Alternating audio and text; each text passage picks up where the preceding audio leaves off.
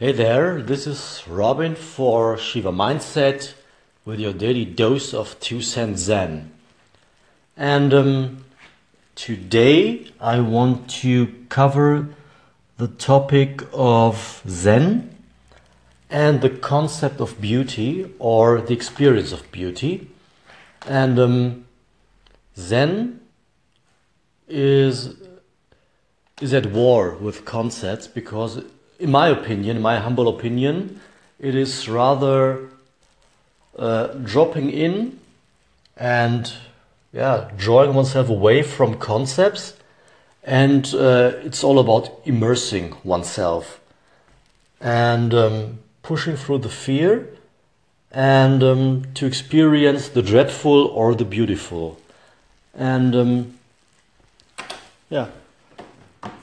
are you really able to contemplate an object of beauty like a woman or a flower, or to listen to a symphony or a pop song by Brian Wilson or lyrics by Cohen or Costello without having your thoughts galloping away and thinking about dinner of yesterday evening? Okay? Stay zen.